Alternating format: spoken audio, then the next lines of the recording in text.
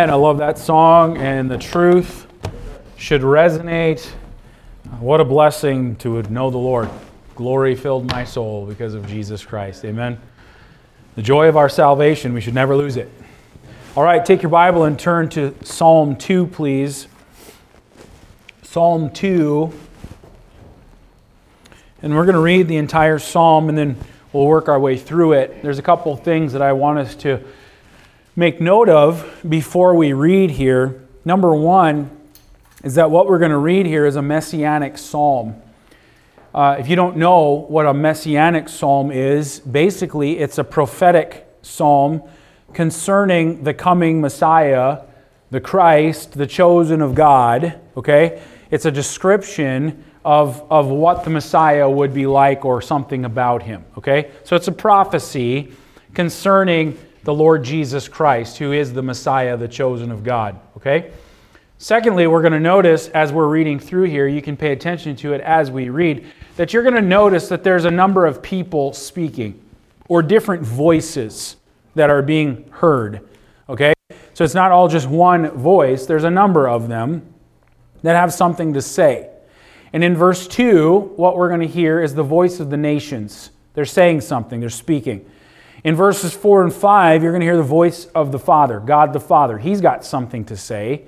In verse 7, you're going to hear the voice of the Son, the Messiah, the Lord Jesus Christ. He's got something to say.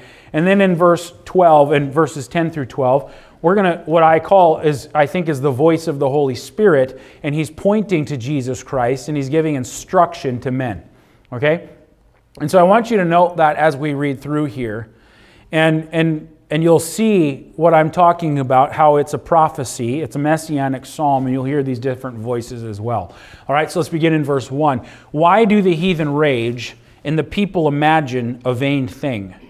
The kings of the earth set themselves, and the rulers take counsel together against the Lord and against his anointed, saying, Let us break their bands asunder, and cast away their cords from us. He that sitteth in the heavens shall laugh, and the Lord shall have them in derision. Then shall he speak unto them in his wrath, and vex them in his sore displeasure. Yet have I set my king upon my holy hill of Zion. I will declare the decree. The Lord hath said unto me, Thou art my son, this day have I begotten thee. Ask of me, and I shall give thee the heathen for thine inheritance, and the uttermost part of the earth for thy possession. Thou shalt break them with a rod of iron. Thou shalt dash them in pieces like a potter's vessel. Be wise now, therefore, O ye kings. Be instructed, ye judges of the earth. Serve the Lord with fear, and rejoice with trembling. Kiss the Son, lest he be angry, and ye perish from the way, when his wrath is kindled but a little. Blessed are all they that put their trust in him. Before we start breaking this passage down, just let me start by saying the world today is really noisy. There's a lot of noise. There's a lot of voices out in the world that are vying for attention. Your attention, my attention, the attention of people in this world. The result of that is that we are in danger or have the possibility of listening to the wrong voices and listening to the wrong instruction. And it's important that we have discernment in this very noisy world that's littered with everything from political propaganda to advertising, even to religious speak. And I say that particularly on purpose. We can listen to voices that sound religious, that might sound right, but without the right discernment in the Spirit of God and the Word of God to define it for us, we can start listening to the wrong voices. And religious lingo and knowing the right things to say or coming across as sounding spiritual isn't always spiritual. And so we need to have a discerning heart and mind when it comes to all the voices in the world today. And when it comes to the things of this world, every entity has an opinion about what is happening in the world. But men's opinions don't matter. And the Bible says, let God be true and every man a liar. And so we have to go back to the right voice And we have to go back to the right source. And we like to say, and I believe we believe this, that God is in control. I believe we believe this. And that one day, He's going to bring all of these voices and all the governments and all the earthly powers into submission, and God is going to rule and reign, and God's will is going to be done. And so that is our anchor point. It really is for this life, that God is really in control, and ultimately His will is going to be done. And that's sort of the flex of this, if you want to call it that. It's in the vernacular. That's sort of what this psalm is talking about. That there's a lot of voices out there, but at the end of the day, God is going to have the last laugh, and God is going to have the last say. And so, because of that, here's some instruction for you on how you ought to live in your life. And so that's where we're going to go in this portion of Scripture this afternoon. And I want us to take a look at all these different voices that are speaking and what they have to say, okay?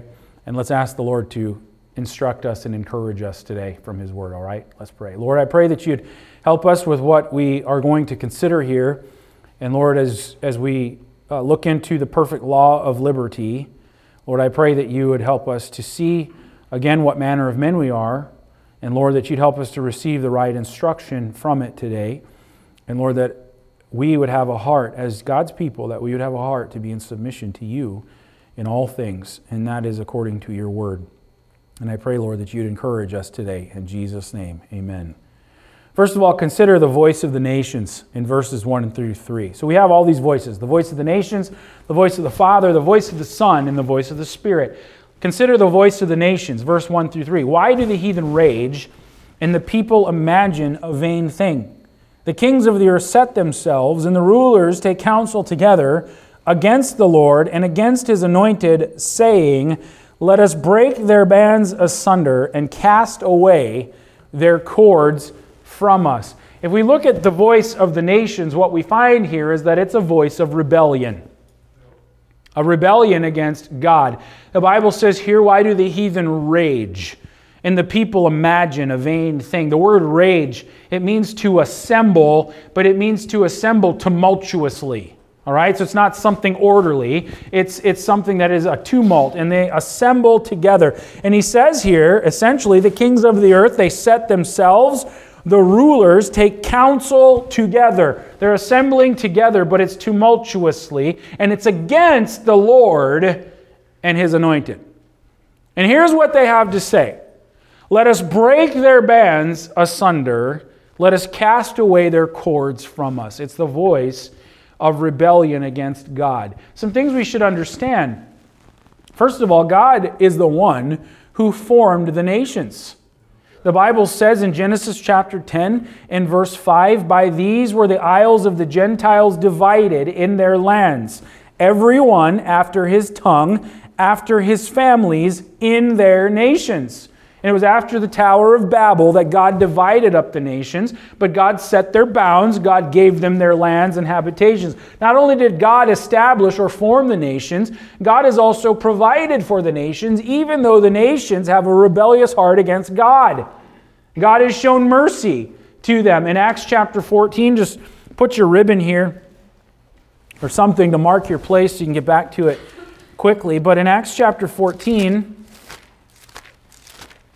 notice how God cares for even the nations that forget God and the nations that hate God. In Acts 14 and verse 16, the Bible says, who in times past suffered all nations to walk in their own ways. He's allowed the nations to walk in their own ways. Nevertheless, He left not Himself without witness, in that He did good, and gave us rain from heaven, and fruitful seasons, filling our hearts with food and gladness. Even those nations that forget God, God has done good for them, and He's been left a witness for Himself that God is true, and that God exists, and God even provides for them, even though they hate God. God has also determined the nation's histories. In Acts chapter 17, flip over there. In Acts 17 in verse 26,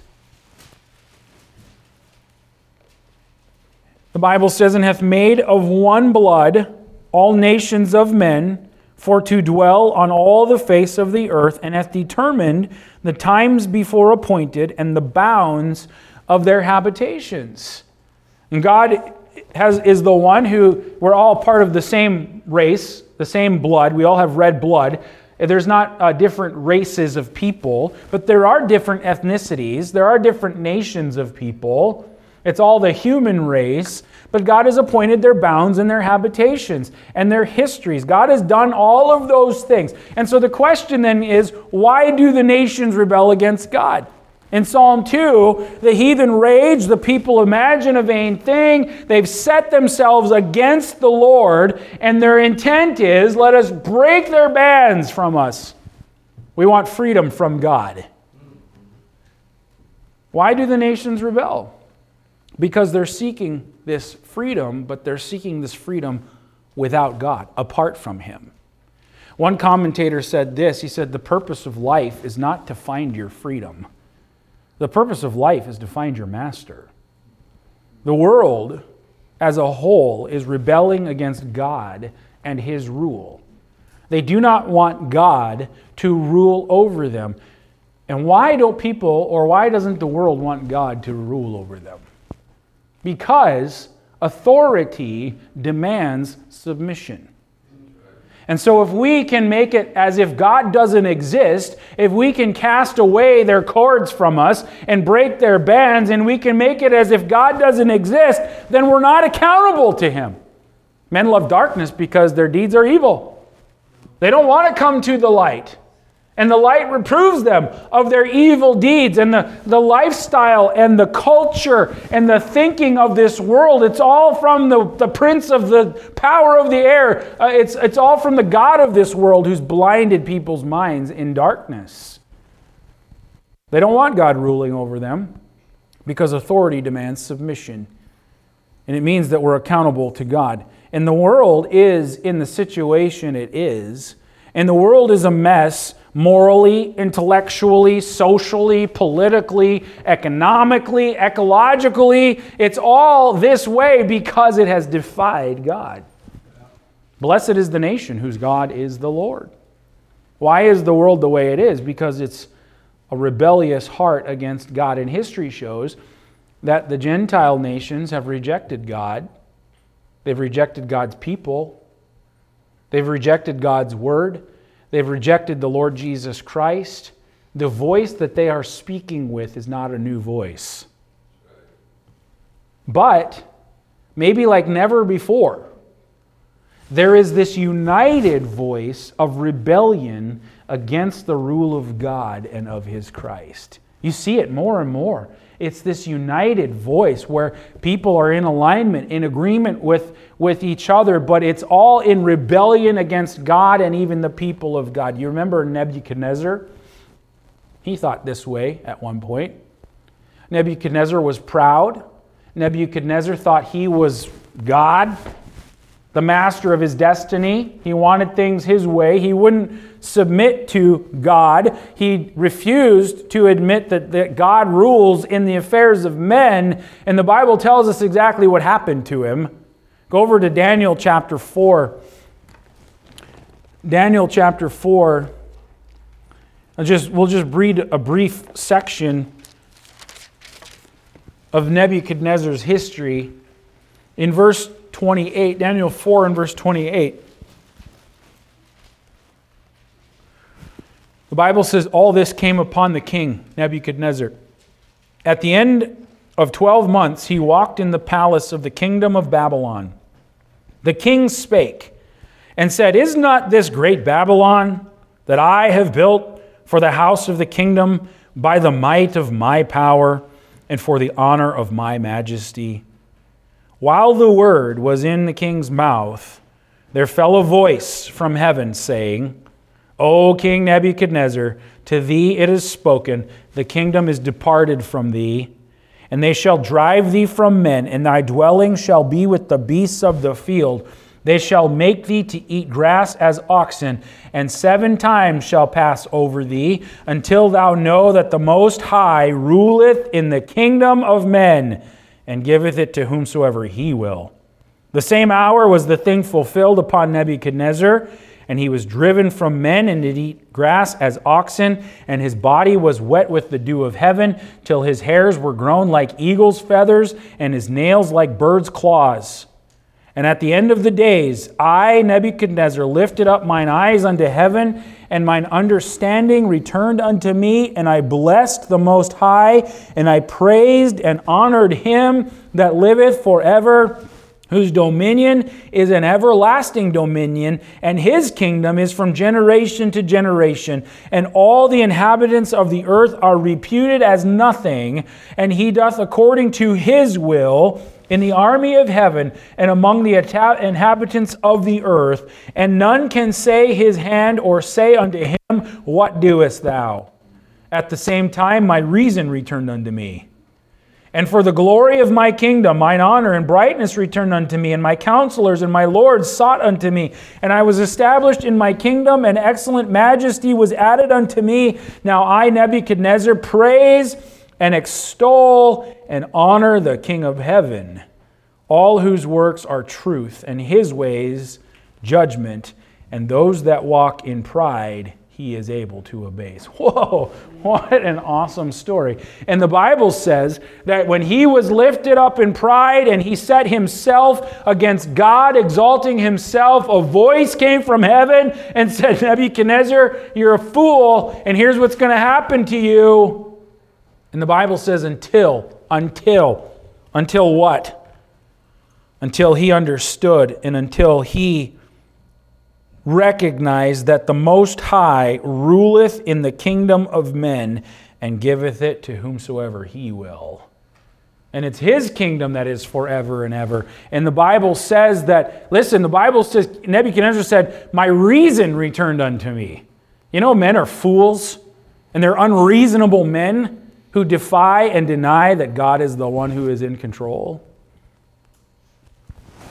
And maybe like never before, there's this united voice of rebellion against the rule of God and the Lord Jesus Christ. And we haven't seen the final fulfillment of that rebellion yet, but it's coming. And the Bible tells us that the fulfillment of that rebellion is ultimately going to climax when the kings of the earth assemble themselves together and unite to fight against the Lord. Go to Revelation chapter 19.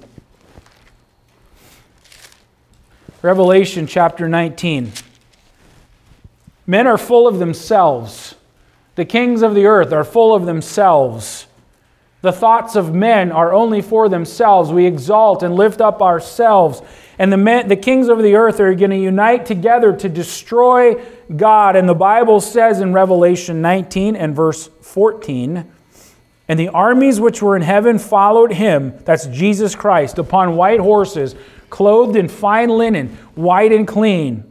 And out of his mouth goeth a sharp sword, that with it he should smite the nations. And he shall rule them with the rod of iron. And he treadeth the winepress of the fierceness and wrath of Almighty God. And he hath on his vesture and on his thigh a name written, King of Kings and Lord of Lords. And I saw an angel standing in the sun, and he cried with a loud voice, saying to all the fowls that fly in the midst of heaven, Come and gather yourselves together unto the supper of the great God, that ye may eat the flesh of kings, and of the flesh of captains, and of the flesh of mighty men, and the flesh of horses, and of them that sit on them, and the flesh of all men, both free and bond, both small and great. And I saw the beast, and the kings of the earth, and their armies gathered together to make war against him that sat on the horse and against his army. And the beast was taken, and with him the false prophet that wrought miracles before him, with which he deceived them that had received the mark of the beast and them that worshipped his image. These both were cast alive into the lake of fire burning with brimstone, and the remnant were slain with the sword of him that sat upon the horse, which sword proceeded out of his mouth. And all the fowls were filled with their flesh. That's the ultimate climax of the kings of the earth who set themselves against the Lord.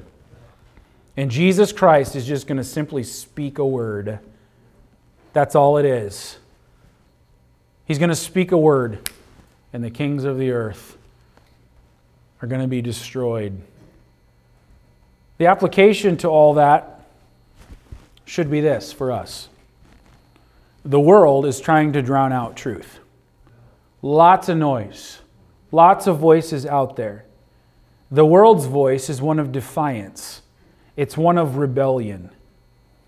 And over the noise of the world and over the noise of the nations, what we ought to be doing is listening for the voice of God that comes through His Word.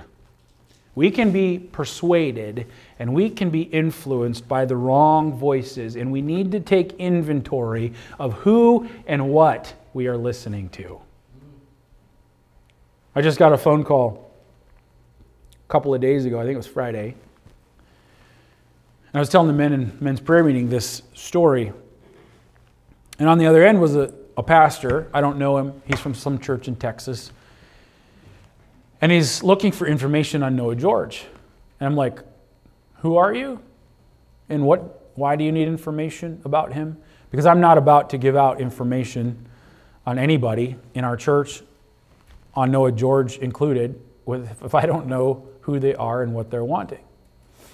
And so this pastor, he says, well, I want to know what he believes about the Jews.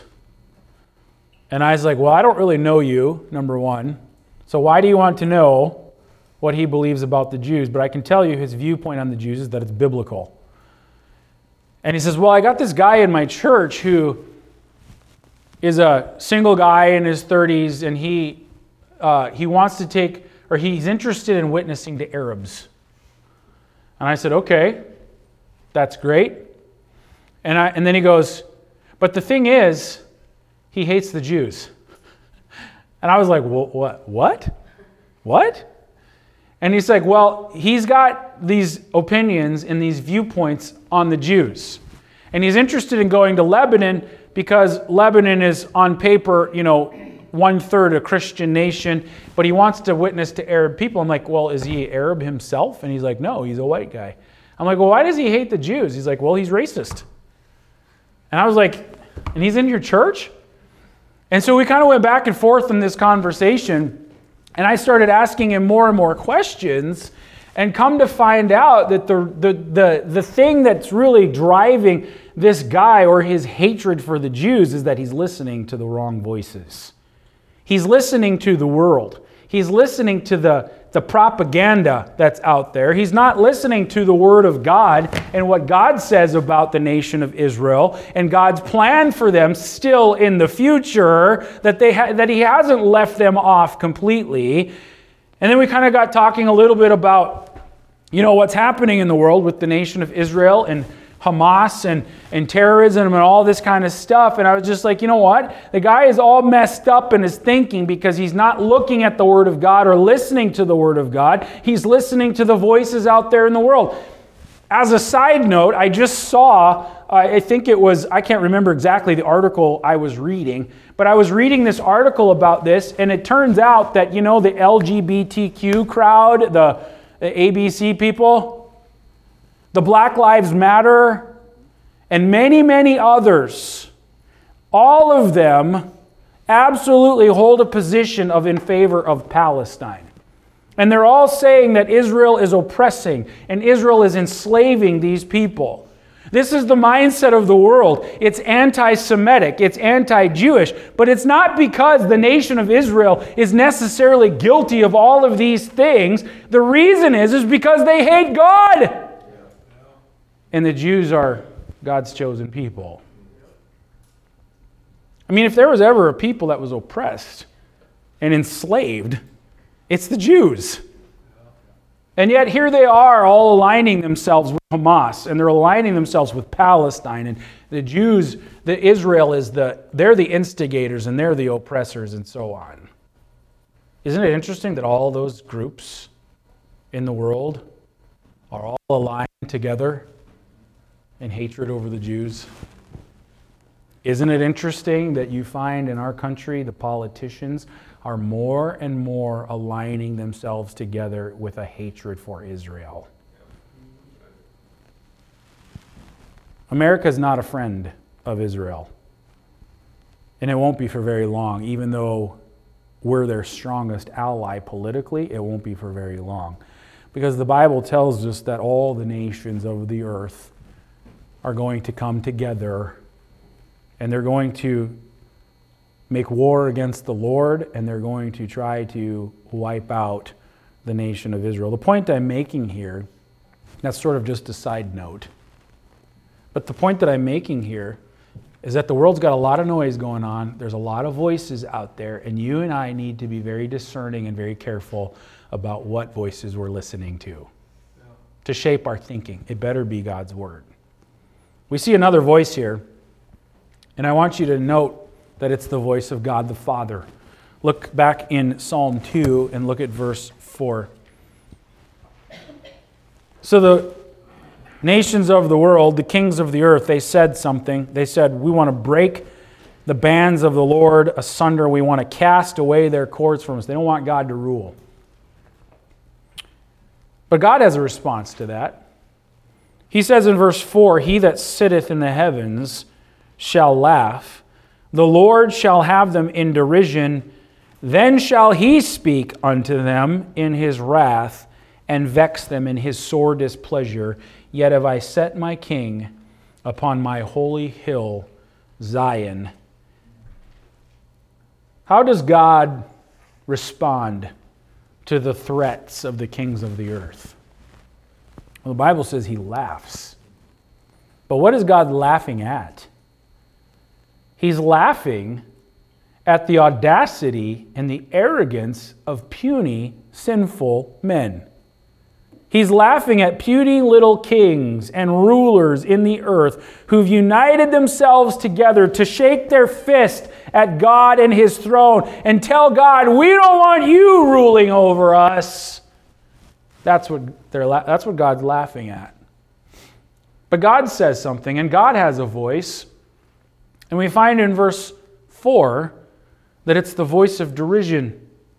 Verse 4 says, the Lord shall have them in derision. That word derision, it means stammering. It means babbling. It carries the idea of somebody who's so confused and so distraught that they can't even speak. They can't even say their words.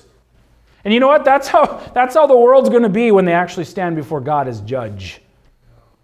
He's going to have them stammering and stuttering. God is so much bigger and so much greater than puny kings of the earth, even with all their technology and all their abilities to make war. The Bible says in Revelation 6 and verse 15, the kings of the earth and the great men and the rich men and the chief captains and the mighty men and every bondman, every free man hid themselves in the dens and the rocks of the mountains. Why did they do that? Verse 16 says, and they said to the mountains and the rocks, fall on us and hide us from the face of him that sitteth on the throne and from the wrath of the Lamb. For the great day of his wrath is come. Who shall be able to stand? All the mighty kings of the earth are going to tremble in fear of the Lord. God's not speaking in judgment today, though. I'm glad for that. The voice of God is not one of judgment today. God is speaking by grace, the grace of the cross, through his dear Son, the Lord Jesus Christ. And he's not willing that any should perish. That's why verse 12 of our chapter says, kiss the Son, lest he be angry, and ye perish from the way when his wrath is kindled but a little. Here's instruction. You have a chance right now. But the day is coming when God is going to have the last laugh. Look at Psalm 37. Psalm 37 in verse 1. The Bible says, fret not thyself because of evildoers, neither be thou envious against the workers of iniquity, for they shall soon be cut down like the grass and wither as the green herb. Skip down to verse 7. Rest in the Lord and wait patiently for him. Fret not thyself because of him who prospereth in the way, because of the man who bringeth wicked devices to pass. Cease from anger and forsake wrath. Fret not thyself in any wise to do evil, for evildoers shall be cut off. But those that wait upon the Lord, they shall inherit the earth. For yet a little while, and the wicked shall not be. Yea, thou shalt diligently consider his place, and it shall not be. But the meek shall inherit the earth, and shall delight themselves in the abundance of peace. The wicked plotteth against the just, and gnasheth upon him with his teeth. The Lord shall laugh at him, for he seeth that his day is coming. The wicked have drawn out the sword, and have bent their bow, to cast down the poor and needy, and to slay such as be of an upright conversation. Their sword shall enter into their own heart, and their bows shall be broken. A little that a righteous man hath is better than the riches of many wicked. At the end of the day, the Lord's going to have the last say. And the Bible says that He's going to have them in derision. But then verse 5 tells us of our text that He's going to speak to them in His displeasure. Look at verse 5. Then shall He speak unto them in His wrath, and vex them in His sore displeasure. That word displeasure there, it means fiery anger. You know, we can say it again. God is not speaking today in wrath, but He's speaking in the grace of the cross through the Lord Jesus Christ, His Son. The Bible tells us in Hebrews chapter 1 and verse 1, God, who at sundry times and in divers manners spake in time past unto the fathers by the prophets, hath in these last days spoken unto us by His Son, whom He hath appointed heir of all things, by whom also He made the worlds, who being the brightness of His glory and the express image of His person, and upholding all things by the word of His power, when He had by Himself purged our sins, sat down on the right hand of the Majesty on high. God is speaking today through His Son in grace, through the cross. But the day of the Lord is going to come. The day of the Lord, the day of tribulation, the day of the wrath of God is surely going to come into this world. God is going to speak to them in His sore displeasure, His fiery anger. And it's going to be a terrible time of judgment. Not just for people, but on this world as a whole. Land, sea, sky, the world, the world of nature, the peoples of the earth, those who reject God. God's going to speak in His fiery anger. And in verse 6, we see that God says, "Yet have I set my king upon my holy hill of Zion." The Bible says that God has set His anointed. He set His king upon His holy hill. That's Jesus Christ. Isaiah 9:6 says, "For unto us a child is born, unto us a son is given, and the government shall be upon His shoulders. And His name shall be called Wonderful, Counselor, the Mighty God, the Everlasting Father, the Prince of Peace. And of the increase of His government and peace there shall be no end, upon the throne of David, upon His kingdom, to order it, to establish it with judgment and with justice from henceforth even forever. The zeal of the Lord of hosts will perform this." It's as if it's already done. It's already done. He will perform this. And though He is not yet seated on His throne, the throne of glory, or upon the throne of David, as the Bible says, He is seated at the Father's right hand, and His throne is as certain as the Word of God. And one day He will return in glory, and He will sit upon His throne to judge and rule the nations. The Bible says so. Matthew chapter 25. Turn over there.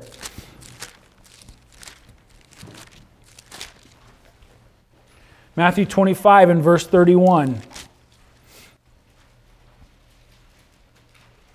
Jesus says here, "When the Son of Man shall come in His glory, and all the holy angels with Him, then shall He sit upon the throne of His glory, and before Him shall be gathered all nations, and He shall separate them one from the other, as a shepherd divideth his sheep from the goats. And He shall set the sheep on His right hand, but the goats on the left. Then shall the King say unto them on His right hand, Come, ye blessed of my Father, inherit the kingdom prepared for you from the foundation of the world." When was it established? From the foundation of the world. That's when it was prepared, before the world even began. He says, "For I was an hungered, and ye gave me meat. I was thirsty, and ye gave me drink. I was a stranger, and ye took me in." Skip to verse 37. Then shall the righteous answer him, saying, Lord, when did we do all these things? In verse 40, and the king shall answer and say unto them, notice he's the king, verily I say unto you, inasmuch as ye have done it unto one of the least of these my brethren, ye have done it unto me. Why does God laugh? Well, he laughs because the kingdom is secure. It's already established.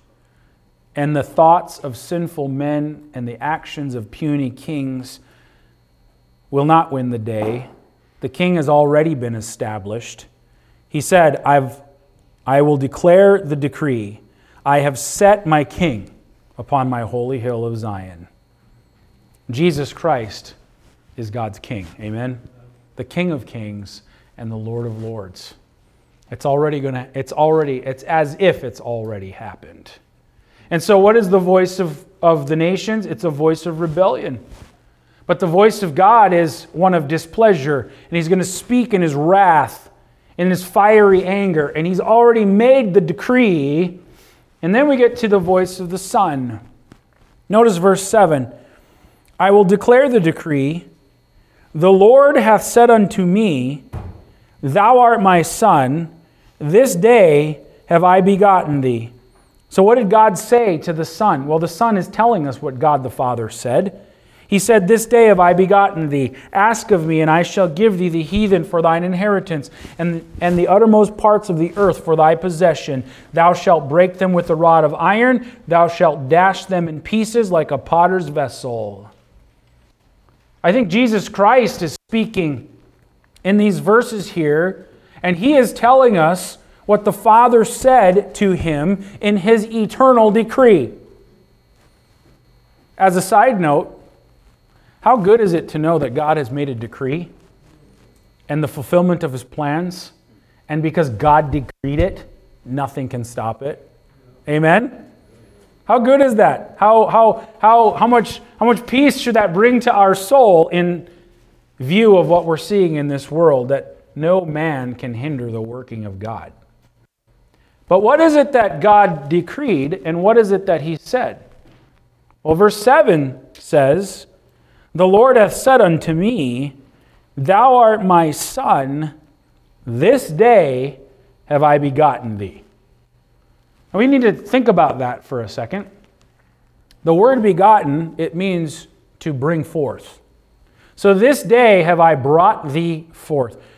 The question is, when did God the Father say this to the Son? Because he's saying, this is what God said to me. This is what he's decreed. When did God say this to the Son? Well, it wasn't when he came into this world. It was when he actually came out of the tomb. That's when God said this. Go with me to Acts chapter 13. Turn over to Acts chapter 13. And remember, the word means to bring forth. In Acts chapter 13, we find that Acts 13 and verse 29 tells us, it's a quote from Psalm 2, and it tells us that it's actually speaking about the resurrection of Jesus Christ. In Acts 13 and verse 29, and when they had fulfilled all that was written of him, they took him down from the tree and laid him in a sepulchre. But God raised him from the dead, and he was seen many days of them which came up with him from Galilee to Jerusalem, who are his witnesses unto the people. And we declare unto you glad tidings, how that the promise which was made unto the fathers, God hath fulfilled the same unto their children, in that he raised up Jesus again, as it is also written in the second psalm, Thou art my Son, this day have I begotten thee. And as concerning that he raised him up from the dead, now no more to return to corruption, he said, On this wise I will give you the sure mercies of David. Wherefore he saith also in another psalm, Thou shalt not suffer thy Holy One to see corruption.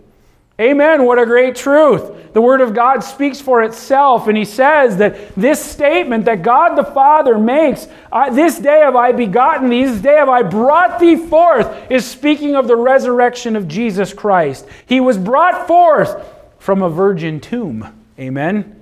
No man had ever yet been laid in that tomb. He was brought forth into a glorious life of resurrection power. That statement is quoted again in Hebrews chapter 1 and verse 5. It's quoted again in Hebrews 5 and verse 5. This day have I begotten thee. The heathen raged. They thought they had defeated the Lord when he was crucified and he was buried in a tomb. But how wrong they were. Amen. This day have I brought thee forth. And you know what? They're still wrong. Because the world says, where is the promise of his coming? Since the fathers fell asleep, all things continue as they were from the beginning of the creation. You know what that context is? It's the context of the judgment of God, the fiery anger of God on sin in this world. But praise the Lord, that is not for me and you. He made the decree. Now look at verse 8. Go back to our text in Psalm 2 and look at verse 8. So now the question is, when will all of this happen? Because he made a decree. Verse 8 says, ask of me, and I shall give thee the heathen for thine inheritance, and the uttermost parts of the earth for thy possession. When is that going to happen? When will Christ receive the uttermost parts of the earth for his possession? Well, we know that it's when he returns to earth in power and great glory. We read some of those verses already. Then you get to verse 9 and he says, thou shalt break them.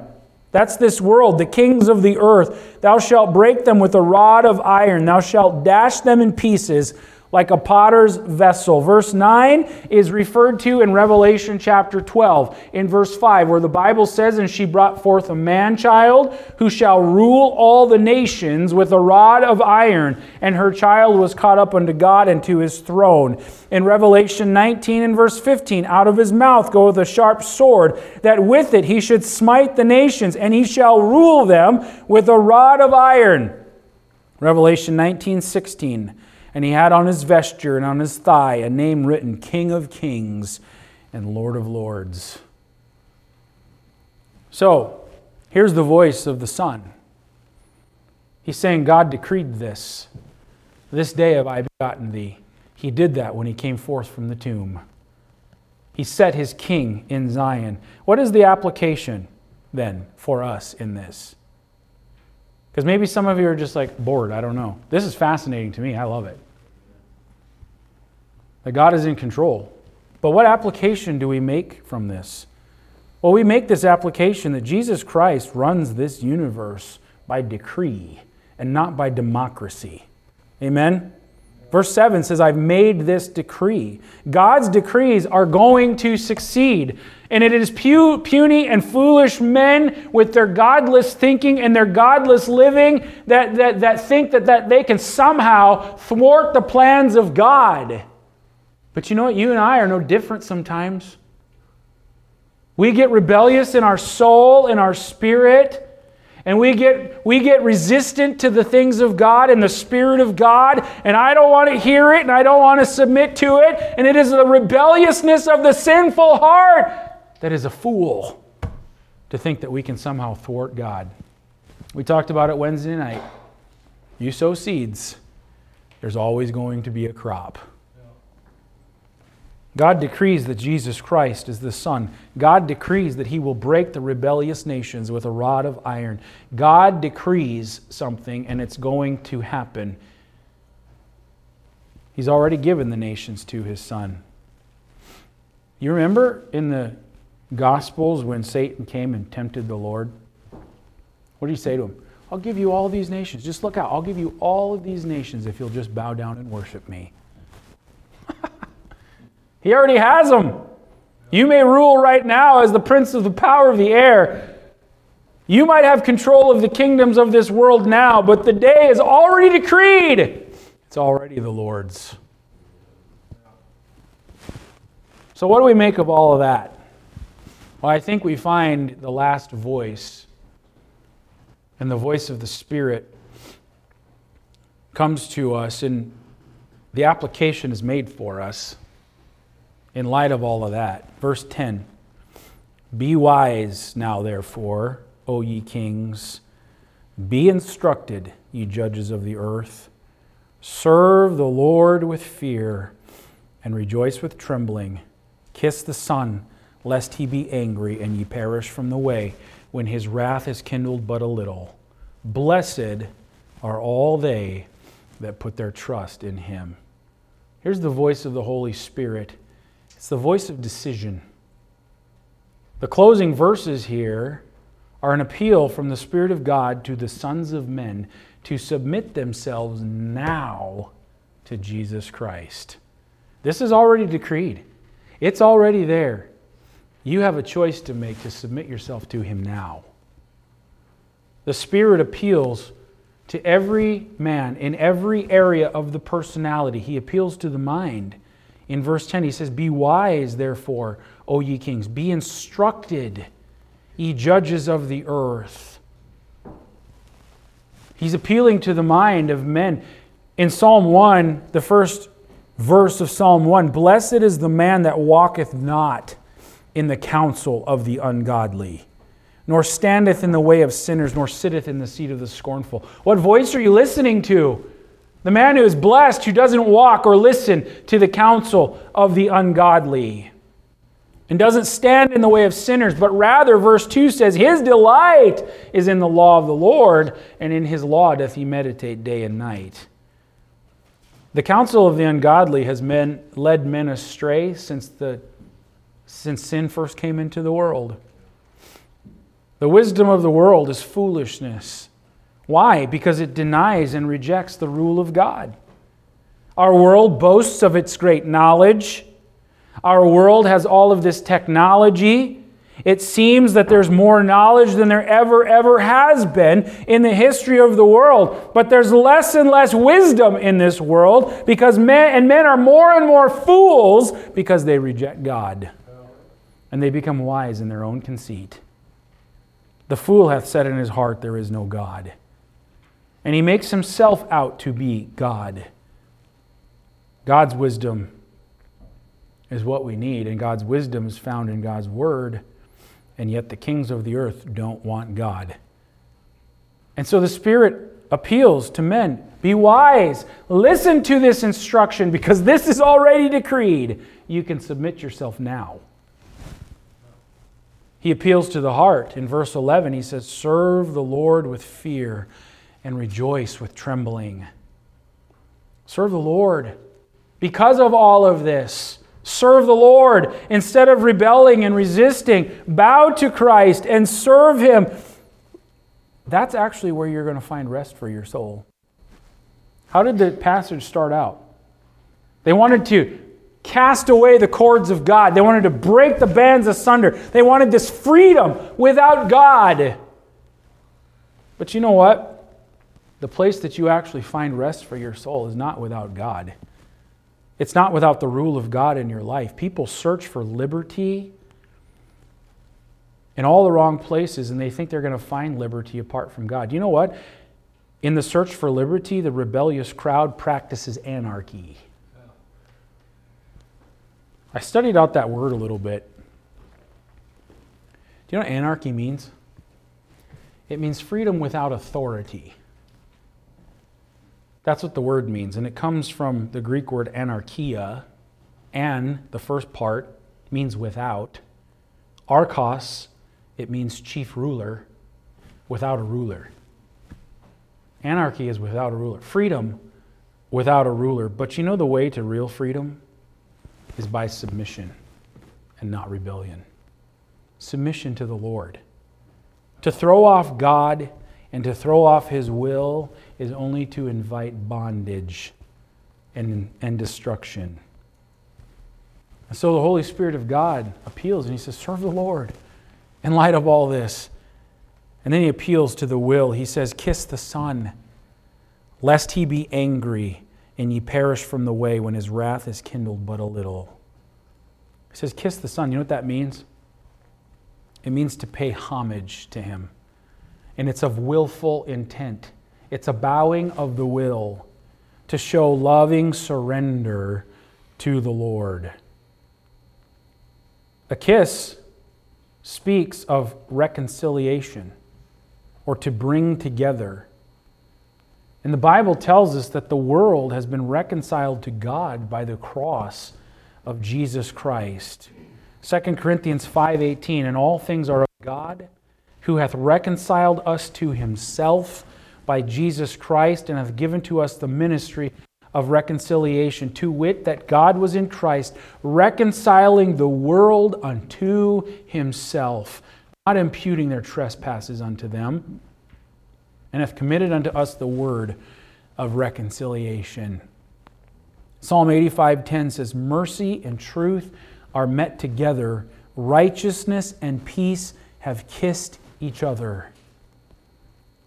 What he's saying is, pay homage to the Lord Jesus Christ willfully, lest he be angry and ye perish in the way. You know, God is able to save the lost sinner, but still uphold his holy law.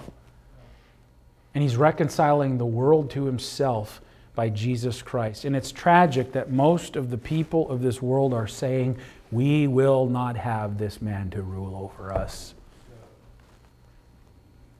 But when Jesus Christ returns, they're going to be forced to bow before him. Philippians 2:9 says that God has given Jesus Christ a name that is highly exalted above every name, and at the name of Jesus every knee should bow, of things in heaven and things in earth, and that every tongue should confess that Jesus Christ is Lord, to the glory of God the Father. When that day comes, it's going to be too late for people who didn't bow their will to him. And all God has to do is just kindle his wrath but a little, and sinners will perish. What will it be like when his wrath burns on this earth in great judgment? I'll close with this thought. Have you been reconciled to Jesus Christ? Have you embraced him? Have you yielded to him as King of Kings and Lord of Lords? One last thought, because you see the last statement in verse 12, blessed are all they that put their trust in him. Psalm 2 ends with a blessed. We could call it a beatitude. Psalm 1 begins with one. Blessed is the man that walketh not in the counsel of the ungodly. Then Psalm 2 ends with one. Blessed are they that put their trust in the Lord. What a joy for you and I to be able to understand the decree of God has been made. And if I just submit myself to him and his will, I'm blessed of God. So, there's refuge in the Lord, amen? Doesn't matter what all the voices are saying. There's refuge in the Lord. And the question is, are you listening to the right voices? Again, the world is trying to drown out truth. Their voice is one of rebellion, one of defiance. And over the noise of the nations, we ought to be listening for the assuring voice of God. We ought to be discerning and take inventory of the voices we are listening to. Sometimes that is even people that we need to have some discernment about. Who am I listening to? Why is the world making noise? Why the nations? Why the mean plots? Why the people plotting themselves and setting themselves against God? Why the earth's leaders pushing for their positions and their power, and the demagogues and the delegates meeting together, for their summit talks? Why the God deniers and the Messiah defiers and all of those? Why are they saying, let us free ourselves of God? Why are they saying, cast their cords from us? Because they don't want to be in submission. Because authority demands submission. You and I, on the other hand, let us be in submission to the will of God. Amen? Because that is where we find blessedness and rest for the soul. The other side, God sits in heaven and laughs. And one day he's going to have the last say. Make sure that we're on the right side. Amen? Let's pray. Heavenly Father, pray that you'd encourage and challenge us today as well. And we think of these thoughts in the terms of the big picture and the events of the world and the political happenings and all of those things, but we can bring it right down to where we live, this issue of submission to God. And sometimes we can be haughty in our spirit, and sometimes we can be rebellious because of our old flesh. And Lord, I pray that you'd help us to keep it in check. Lord, you'd help us to have a submissive, surrendered heart to the will of God in everything. And in so doing, we find blessedness for the soul, and rest, and peace. So, Lord, I pray that you'd help us to not seek for freedom without God in our personal life. And Lord, I pray also that you'd help us to be a witness and a light in this world. The wrath of God will surely come, but God is not willing that any should perish, but that all should come to repentance.